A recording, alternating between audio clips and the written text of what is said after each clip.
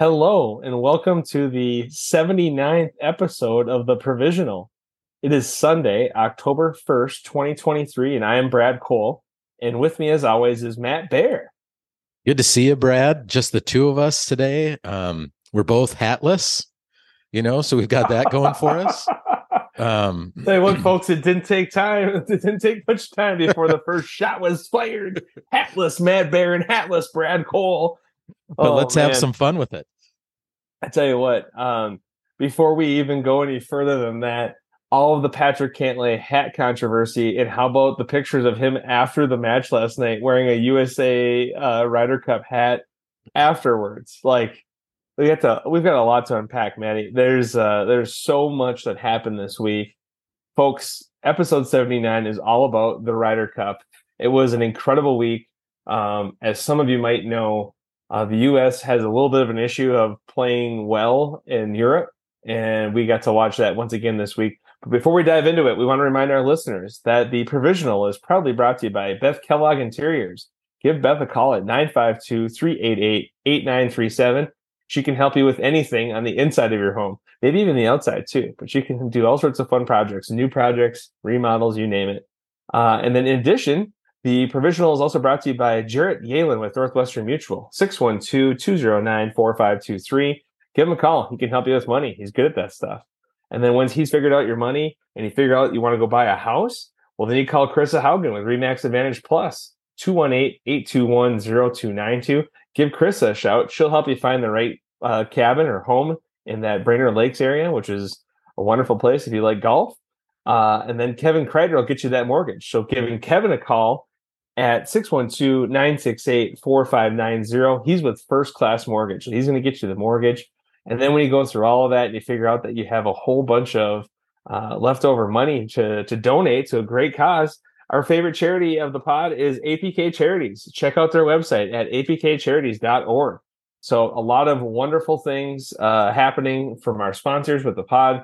We 79 episodes, Matt. We're making it, and thanks to all of these wonderful sponsors. So Great Ryder, job on the sponsors, Brad. One thing I would like to know, did any of those get any play or run during the actual Ryder Cup? I mean, for a good while there on Friday, Saturday, the amount of commercials was over the top. it was tough, and I don't know why they did do a decent amount of playing through as well, which is fine. It kind of makes it a little bit better, Mm-hmm. but it was tough. It was very tough. I was here for the golf. And that's kind of what I was here for. And I feel like, it's kind of like if you want to watch a football game in 2023 and you're hoping to just see like the football game and all they show the entire time is Taylor Swift. I was here to see the golf, and all that was happening was commercials, and it was frustrating. But I will say that golf course this week really, really showed well on TV. It was beautiful. And the whoever was working on the team that was building these structures for the last 4, 6, 8 months. Unbelievable fan experience. Some pretty high spots, to be honest, more than usual, a little bit more height than usual, and just an incredible build out. I was very, very impressed. What were your thoughts overall of the facility? Because we'll get into the beatdown shortly here, Matt, but what did you think of the facility? Yeah, I agree 100%, Brad. And how about some of that build out? There were like Italian structures, like a facade built. Like I've never seen that before. It was just, I think it was purple in the backdrop there. And, I think they had triple decker, sets of stands or suites on a couple holes there. I mean, that was intense. They did a heck of a job there. And like you said, I think from what they said, the viewing areas there were just unbelievable. Like they even had less bleachers than a normal course because of all the hilliness there. And it just provided natural viewing spots, which is awesome. Absolutely gorgeous. And again, totally different being in Italy versus where we were 2 years ago in Wisconsin and at Whistling Straits, and then 2 years from now when we were at Bethpage. But I want to start off with setting this up a little bit, Matt. I think, in my opinion, the biggest thing about the Ryder Cup is the fans. I think that the home fans always show out. I would have to guess, even though there were plenty of American fans there this week, it's probably I would say on average, the Ryder Cup is probably like an 80-20 split, maybe 90-10. Would you agree that it's at least 80% home fans? That's what I was going to say, Brad. 80-20. And it just always comes back to the amount of trash talking is just wild. The stuff these fans are saying. You watch Scotty Scheffler lose 9-7 in a doubles match, and he's bawling afterwards. And one of the things, or during right at the end of that match, a day later, one of the things he says is how much the fans were riding him and how tough it was playing 18 holes or 36 holes in some cases for guys with the fans talking trash the entire round. So, Matt, let's think about you playing a golf tournament, okay, where in general, I think it's hard to play when there's a lot of fans there in general, even though they're cheering for you. Now, Matt Bear, you're playing at the Masters, okay? So you're currently at 11 handicap, let's call it. 9, yep. 9, okay, 9 handicap. So let's say you play at Augusta and the fans are cheering for you. And, let's say you go out there and you have a pretty good day. What do you think you're going to shoot, Matt? About 95, 100 probably? Somewhere in there? Around 100, yeah. Around 100? Now, let's go opposite route and let's put you in a different country, same difficulty of golf course, and still a ton going on. But fans, 80 to 90% of the people there are talking during your swing, talking trash, harassing you, hoping that you do the worst. It's just nasty. What do you shoot in that scenario? Like 110, 120? Like, I don't even know how so my point is like, what are we doing here, right? Like, it's become, don't get me wrong, I love the home field or the home course advantage. I love all that. But like, it has become so bizarre.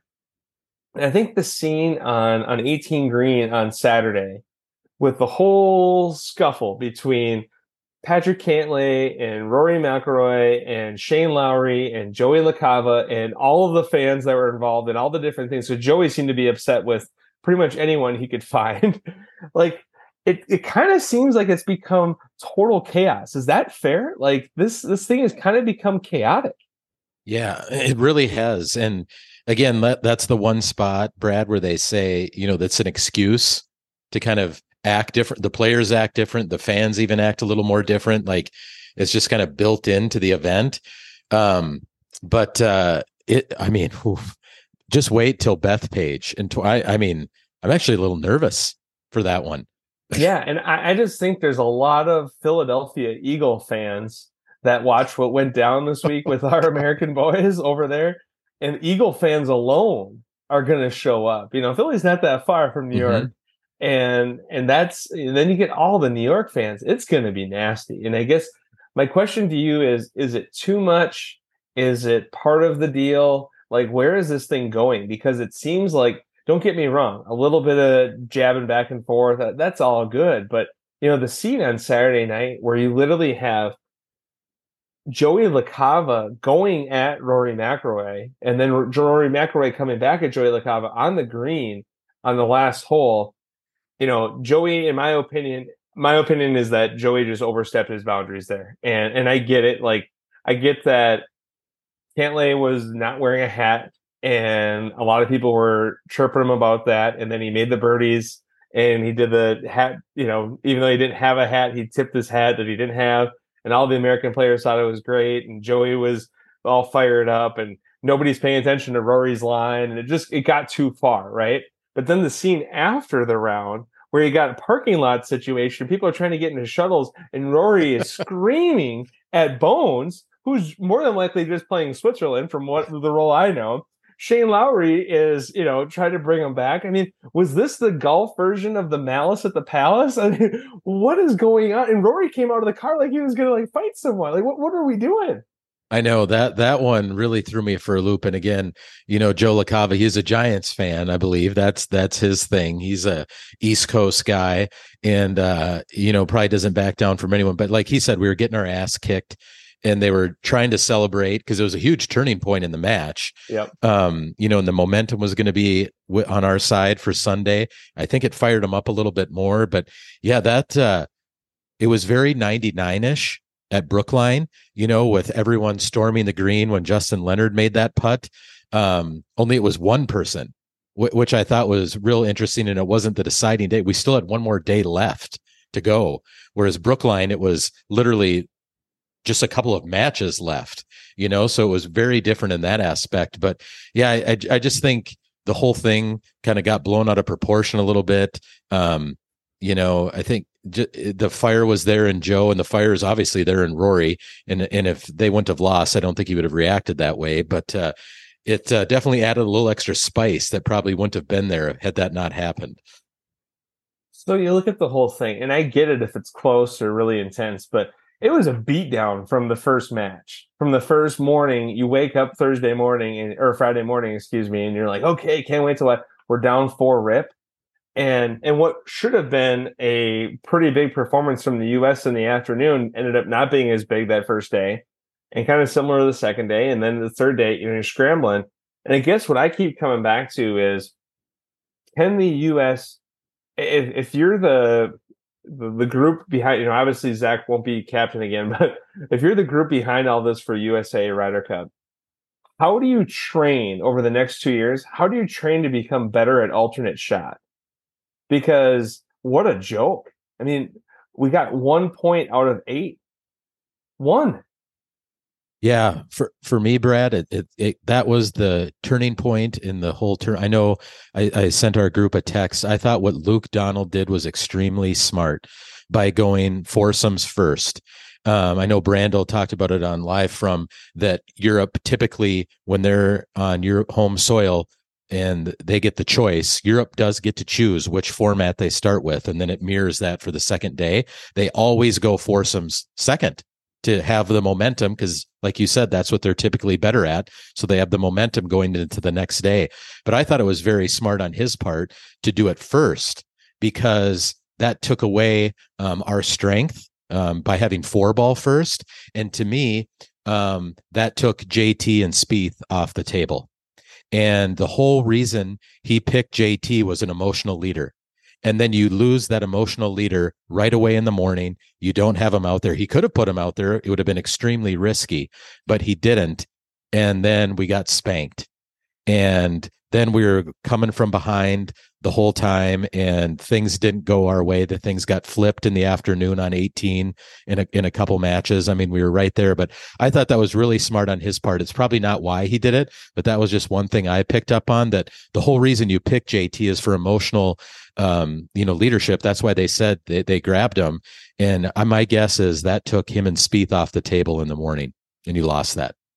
If you had to pick the number one reason why you think Europe won this week, besides the home crowd, we'll leave the crowd out of it because the crowd, but why did Europe win this week? And I'll start off with my answer. My answer is holy holeouts.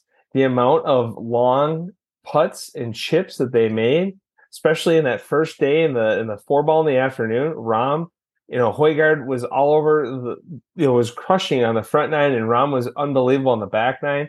Hovland had a bomb at the end. A bunch of guys. There's just so many long, and a couple of Rahms were going 5 to 15 feet past the hole. They were moving, they were cruising, and I just felt like the luck was truly on their side. No, I'm just, and the U.S. wasn't getting things to fall. Now, if you look at some of the scores that were shot, teams are still playing very well. But I think that last match, the first day, I want to say Fitzpatrick started off with 6 birdies, and they were 10 under through 15. It's just wild. And the U.S. was 5 under. They're 2-man best ball, 5 under through 15, and you were closed out. Yeah, 5-3. It just, that kind of stuff to me, it just seemed like all of the big shots were being made by Europe and not by the U.S. Is that fair? Yeah, absolutely. For me, Brad, it came down to, I'm going to give 2 things. One, foursomes, like you touched on, 7-1. 7-1. And again, what is your fix? You think? To me, someone's going to have to get risky with the picks. We're going to have to go down and just get a bunch of guys that hit fairways. That's what it's going to take to me. Second thing was top 3 players on each team. The difference right there. For Europe, I'll recap it. Rahm, Rory, and Hovland. Again, none of them played together. They never played together. And Rahm brought home 3. Rory 4, top point getter for Europe. Hovland 3.5. So 10.5 points from your top three guys in the world golf rankings. Our top three guys, Scheffler, Cantlay, and Xander, brought home a combined 4 points. That's a 6.5 point difference from those three. To me, again, that's what did it, those two and you're things. looking at losing 16 and a half to an 11 and a half. It's a really good point. Why do you think the US is so bad at alternate and pretty decent at four ball and pretty good at singles? Do you think it's the difference of team mentality? Because that's for me. I just feel like our guys don't necessarily gel as well team wise. They're not bad. I don't think it's as fractured as the media was reporting it to be. I just think that, you look at like Spieth. Did Spieth hit a fairway all week? I mean, JT was arguably a very questionable, last guy to be put on the team, and his partner literally left him out to dry majority of the week. And actually, JT did a pretty good job of hanging in there in some of those matches. Yeah, and that's where I go back to it, Brad. Like, again, I'm not going to rip Zach's picks, but the type of players you have with those guys, again, knowing they're struggling, you can't have two struggling guys together. It's just odds are they're both not going to all of a sudden find their game. And then, like you said, if one guy's not having it and leaves him out to dry, well, then you have a guy who's not on his game that's really having to dig even more deep to find it. And I just think that's a recipe that doesn't lead to success very often. I could not agree with you more. So let's break them down. Let's break down the players. Sports Illustrated did an awesome job here of grades. And they started off with European players, and they went out and they gave Jon Rahm an A. He was 2-0-2. I would probably give him an A plus. I guess I shouldn't say that. That's probably fair. He did not win all match, so A is probably fair. Rory, 4-1, A plus. I mean, Rory was unbelievable. Thoughts on either one of those grades? Nope, totally fine with both. I'm actually surprised, though, Brad, that Rahm didn't play 5. Yeah, that's. I totally agree with you. Matt Fitzpatrick got a C. He went 1-2. I was kind of expecting a little bit more for him, but would you agree? Kind of C, just it wasn't very good. Considering his previous experience, absolutely. Yep. Yeah. Victor Hovland, 3-1-1. And got an A. Tommy Fleetwood, 3-1, got an A. Tyrrell Hatton, 3-0-1, got an A. Thoughts on those three? I tell you what, Tommy and Victor, I mean, Hatton's fun too, but Tommy and Victor, those guys, I think Victor Hovland, I compare him, Brad. How do you feel about this to like Naz Reid? No one dislikes him. Yeah. You can't really find anything bad to say about Victor Hovland. Like everyone loves him, it seems like, for the most part. And anyone can be his partner, right? And I'd say Tommy's pretty similar. Yep. Two easy guys to get along with, and then Tyrrell Hatton, I mean, this guy is a bulldog, but he's unbelievable. And he's fun to watch. It was fun watching him. And that's, you look at some of the pictures that showed up on the internet, and you got Tyrrell Hatton and Jon Rahm putting their arms around each other, and you got Cantlay and Schauffele, and you don't even know if they have a pulse, and it's just, and those two are like very, very close friends. It's just interesting how the European team, in my opinion, just becomes so much more of a brotherhood.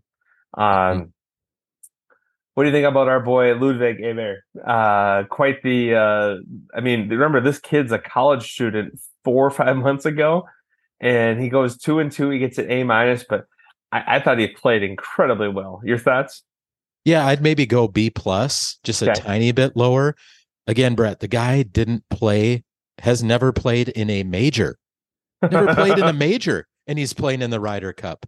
I think the first guy they said to ever do that was outside of him was Sergio, I believe, or something similar to that. But it's unbelievable. And guys are raving about his game, so I think he's really going to be one to watch. And I know you were already a high on him, Brad, this summer. Oh yeah, I was all over him his whole senior year. He's my guy. Justin Rose, 1-1-1, got a B plus. I thought he did pretty decent. It wasn't terrible, but what are your thoughts on Rosie at I age would give 43? I would give Justin Rose an A. I thought he was one of the biggest keys for Europe this week. Again, 1-1-1. He only played 3 matches, but how about you talk about rolling in the putts, Brad? And we know Rosie is not that great of a putter. He was draining everything, Yeah. absolutely everything. And I just thought he was a key cog to that piece of the connector from Sergio, Poulter, Westwood, McDowell that was still kind of in the mix. And I think he played a big role, probably outside of stuff we didn't even see. If you would have told me on Friday evening that Nikolai Højgaard was going to get a grade of D for the week, I would have said, whoa. But he got that half point with Rom. They really gelled together well, and then he went 0-2 in his other 2 matches. So Højgaard D, I kind of get it. I still think he's a nice up and coming player, but sometimes you just run into buzzsaws, and he did a little bit. Bobby Mack, 2-0-1 this week. Bobby Mack is sneaky good. I wish he played more in America, to be honest. But he gets a B plus. Thoughts on Bobby Mack? Yeah, I thought he is probably a better, 4-ball player than foursomes for sure, which is what he played in. And he missed a couple little putts, boy. Like today, I think he missed what probably should have been a gimme. He missed that one. His putting's a little questionable, but again, I mean, looks like an awesome, fun character to have probably in the team room and with the guys. And I wouldn't be surprised to see him on many, many teams in the future as well. I agree. Shane Lowry gets a B. Just only played 3 matches, 1-1-1. Thoughts on Shane Lowry? He seemed to be the mascot, for the Yeah. group, getting everyone fired up. I love seeing that about him. Again, we didn't see much out of him at Whistling Straits till his singles match and stuff like that, where he was getting really fired up, I think, in his Saturday match too. But it's fun to see guys like that come out of their shell. And I think he's one of those type of players that really gets into this. So that was fun to see him get animated. It was interesting too, that match between him and Spieth seemed like it was going to matter, and Spieth kind of folded a little bit, and Shane kind of put on a little pressure at the end there, and ended up being a push. But Shane Lowry to me is just like he's the heart and soul of Europe now. They've lost so many guys to live, right? So many of their 35 to 50-year-old guys all went to live, and Shane Lowry is like one of the elder statesmen now, I guess, which is kind of weird to say. And yet it is perfect. He seemed like he embraced the role, and he did a nice job being bouncer and, kind of get in the middle of this whole thing. And I don't know, it was good. Captain Luke Donald, A plus. I have no issues with that. I thought his pairings were solid. His choice today to send out Rom first. I mean, you got to know that Zach's more likely going to send out Scotty because everyone needs the points. But that match today, where Rom was pretty much dead the whole way, and then backdooring his way to push that match, the very first point of the day, it just kind of told you, yeah, this probably isn't going to happen because the U.S. just couldn't have any of those. And I think the stat I heard when he did that was like 58 of 85 times where Europe has been down 1 going into 18, they've won the hole to get the push. And again, 58 to 85. So, 50-50 would be, 42, 43. 43. But still, it's a higher, pretty, there's a lot more than not that they're getting it done. And it seemed like it happened so many times. And that half point, it's so easy to just lose the point, and they get those half points. They just seem to really grind well. So now get some Kleenexes out, folks. We got the U.S. Ryder Cup grades, and I don't think a lot of people are moving on. I think they're going to be repeating this in 2025. We've got a pretty sad ordeal here.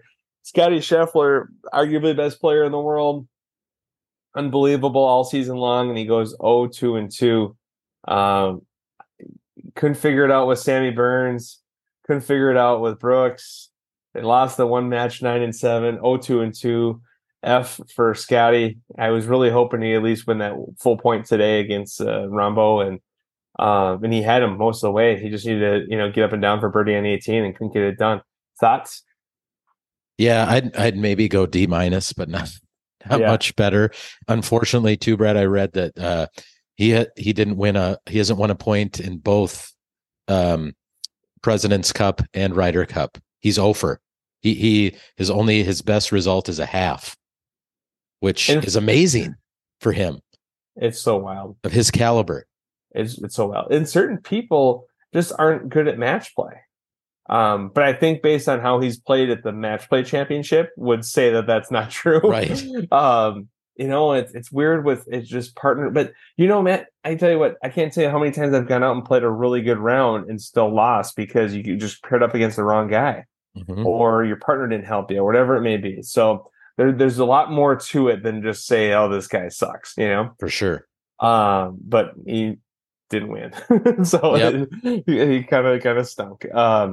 Two halves. Sam Burns, 1 and 2, gets a C. Um, he tried to hang with Rory. I don't know. What do you think of Burns? It was very blah. I didn't get much from him. Yeah, I mean, he was put in not a good position. Match one out in his probably worst format. Like they were saying, he was the worst ball striker on the team, and they put him in that. I didn't agree with that move, and he was put in a possible position against Rory in singles when Rory's coming hot.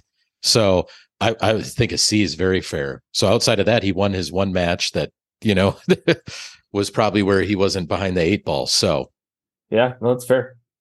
Uh, I don't know what we're doing here with Colin Morikawa. I don't know what's going on with his game. I can't figure him out. Colin Morikawa gets a F. He went 1 and 3. Basically because Burns carried him to get a point on Saturday. I what is going on with Morikawa? Like I thought this guy 3 years ago was going to be the next biggest thing. And if you would have told me that I could pick one player from Cal of who was going to be a bigger deal in the next 3 years, and my options were Morikawa or Homa, I would have laughed at you. And it's not even close, man. Not even close. yeah, I cannot. I think I called at the beginning of the season, Brad, that he's going to have a turnaround year, and he just didn't. Yeah, It's a head scratcher. you didn't double down on Joaquin Neiman, so that was good. But yeah, it wasn't your best stuff. And again, we all think you see some glimpses, and he just I don't know what the deal is. And again, obviously, ball striking incredible, putting has been a struggle, but it seems like even the ball striking is not that good anymore. Um, Justin Thomas, 2 and 1, but he gets a B plus, and I think a lot of it was for his cheerleading abilities. He did an incredible job of carrying Spieth for 3 sessions. I don't know. I enjoyed it. I enjoyed everything he did. He played hatless today. Um, your thoughts on? I think not only did he do a good job, he was fun, but still, you only get 1.5 points. It's kind of disappointing that that's all he got, but it felt like he was good for the momentum, if nothing else. Yeah, I thought he probably did what he could have done. And again, like you touched on it before, Brad, part of it is who you play with, and he just didn't get a lot of help. Yeah. Yeah, I think He very didn't easily he take could it. have won 3 points, right? He didn't take it over the top either himself, because again, we talked about his game wasn't where it normally is, but he also didn't get a ton of help. Yeah, agreed. Jordan Spieth, F, 2 and 2. Yeah, he got 2 halves because of partner play. Azinger called his game in disarray. I mean, I don't think that's he couldn't find a fairway. No, And no, he like could. and I understand that's kind of always been part of his shtick, right? Is he's hitting it sideways and he's getting up and down from everywhere. But man, that was hard to watch. Max Homa, incredible week. A plus, 3 1 and 1. I mean, good for Zach for letting him play 5 matches. The only one.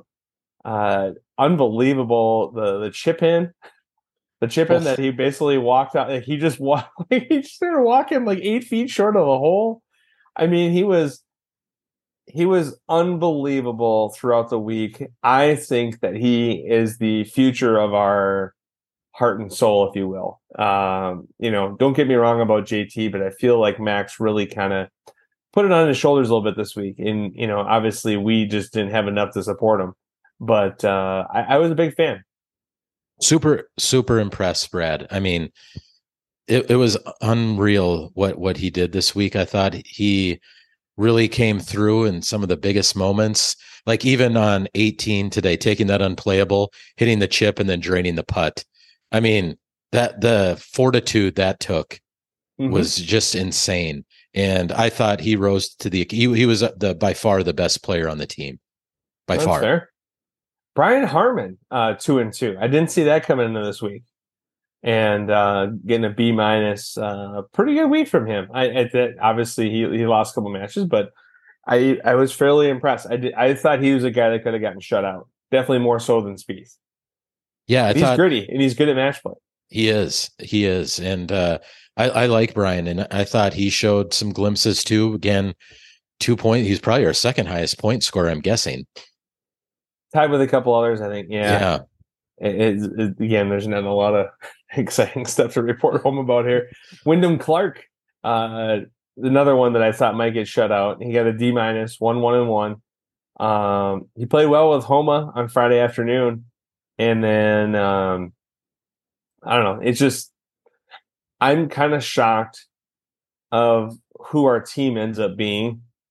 Always for this stuff, it's like a guy has one good major and he makes the team. And we'll get to it after we finish up the last few guys here, but I really think there needs to be some form of revamping of the U.S. team. Why couldn't you just pick all 12? Why do you have to have points? Why can't you just sit there a couple weeks before the tournament and say, you know what? These are the guys that are playing the best over the last couple months, and this is who we're taking. Yeah, in theory, I mean, you would never probably leave off 1, 2, 3, probably even 4 or 5. So, but because Wyndham Clark played well at the U.S. Open, he gets into this. Because Brian Harmon played well at the Open Championship, he gets into this. Are those the right guys for the team?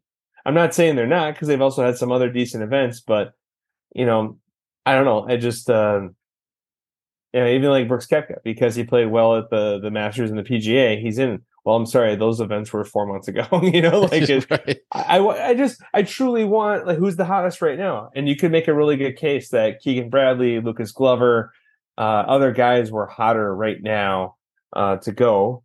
But then you could also say, hey, Justin Thomas was not playing well at all. Look at how well he played. So it's hard to figure it out.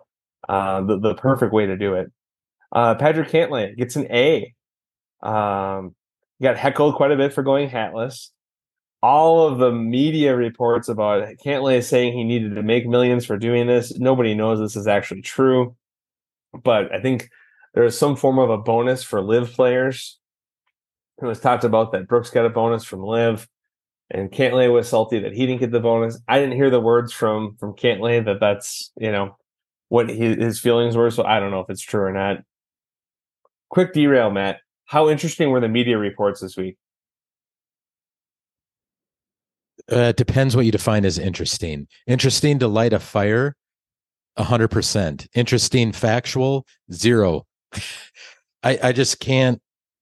Oh, that was a tough one, Brad, this week. Like the credibility of some people and what we take in really got me thinking. That whole thing with Cantlay, it didn't smell right. Here's this report coming out in the middle of the round, basically, or the start of the day. He didn't wear a hat last Ryder Cup. And why would he say anything about pay in the middle of a round or anything during the actual event itself? That was something that would come out after. Him and Schauffele, being in the side, that Zach and Stricker and all these guys said completely false. He said it was false. And then the whole thing with Rory, having mended it with Joe LaCava, and then reports that happened. And then they go to Rory right after his round today. And he's like, I never talked to him. Yeah. Like it's absolutely embarrassing. And I think Roberto Castro, I sent around a nice tweet that he had, that it's kind of a microcosm of our society, that we fall for this stuff, or even worse, as someone who's a journalism minor, people report this stuff with 0 to no actual backing. Like when I went to school, you got to back stuff up with 2, 3, 4 sources, and they're just throwing stuff out there, and it's just not true. It's I'm going to actually change a lot of how I take in things now and what I say based on this weekend. That's how much it pissed me off.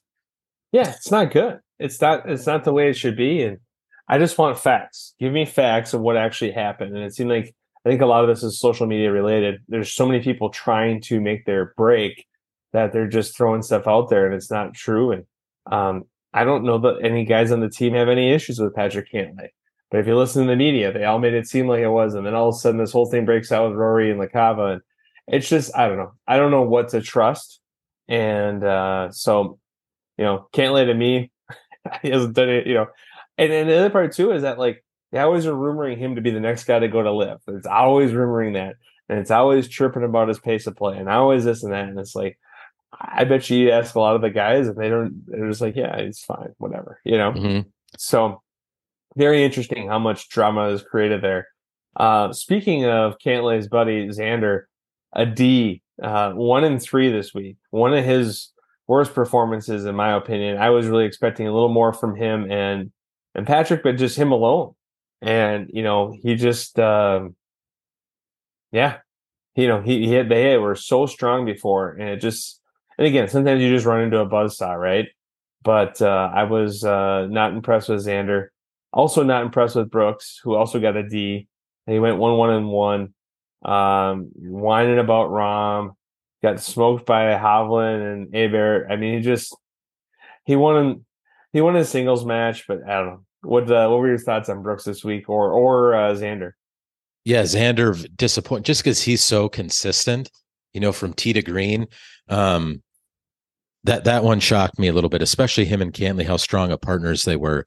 And then Brooks, I thought he'd play a little bit more, Brad. 3 matches for him. It seemed low to me.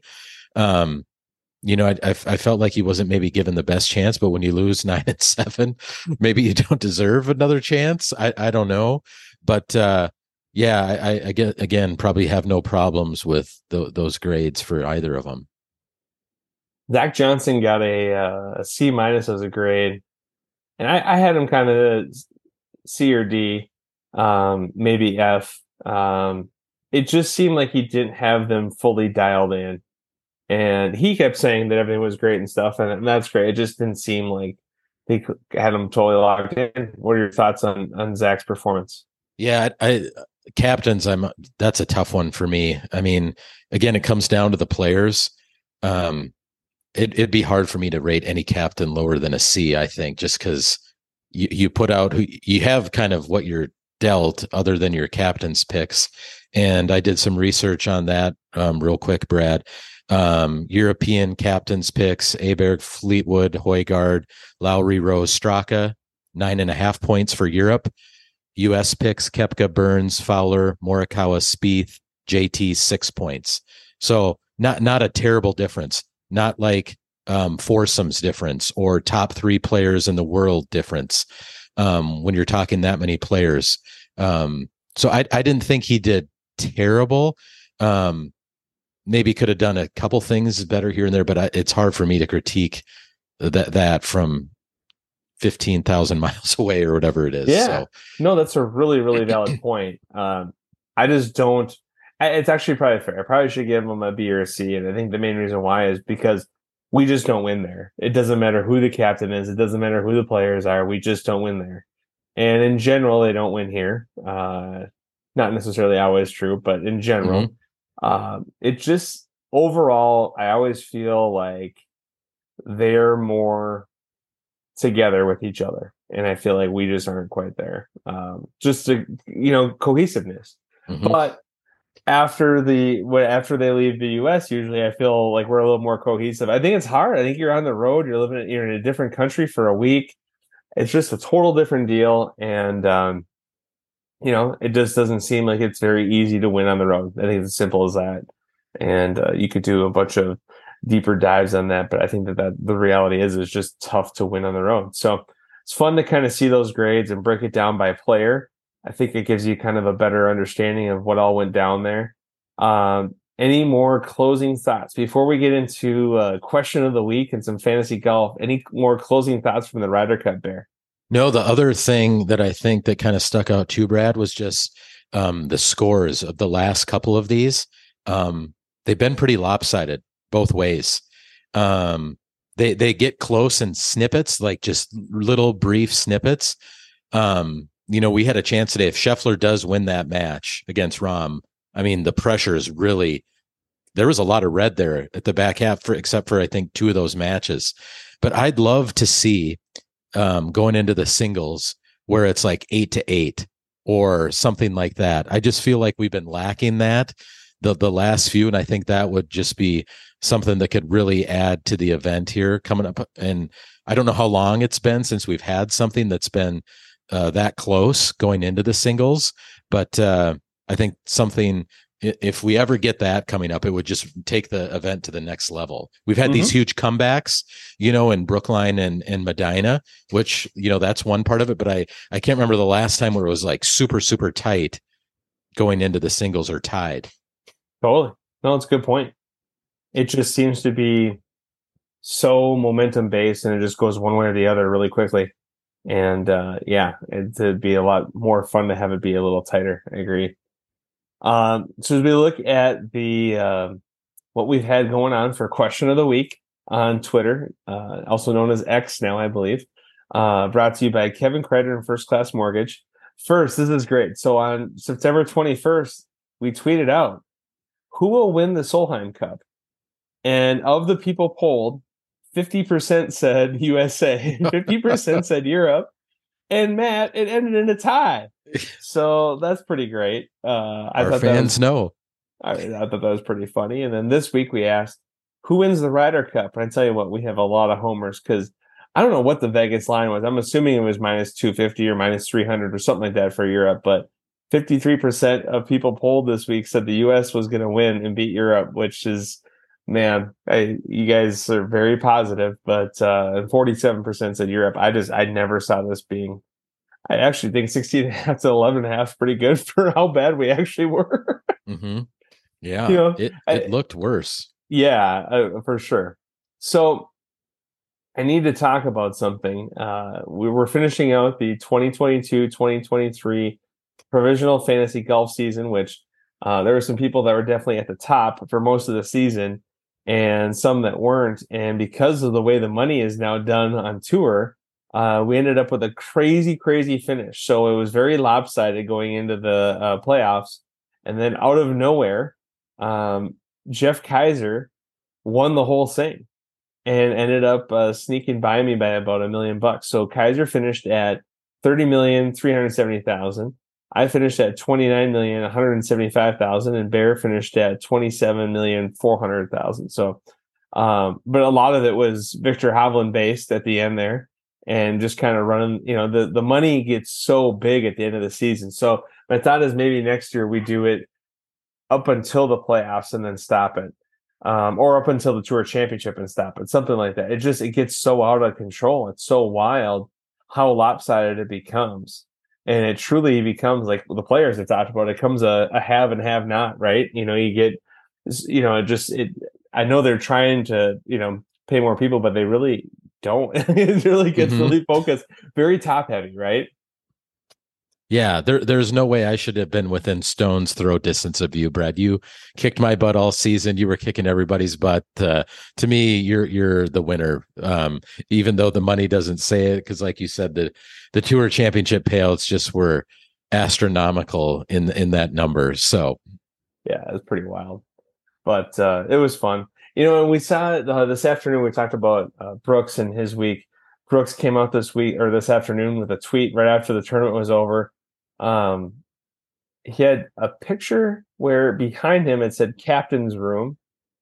And then he was standing in the middle of the picture and he had 4 guys around him wearing Smash GC golf t-shirts.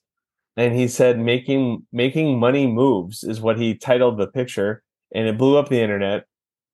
And I believe he had Ricky Fowler, Xander Schauffele, Patrick Cantlay, and Max Homa maybe is the 4th.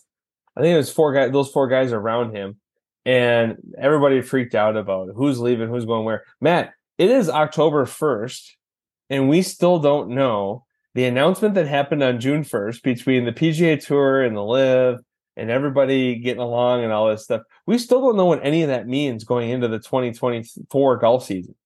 Where are we at? Isn't that weird that we don't? It's so weird. I mean, what's even happening? Nobody knows. And like I don't know if the season's already started. They've already had the Fortnite, and they've got more tournaments right around the corner here. I don't understand it.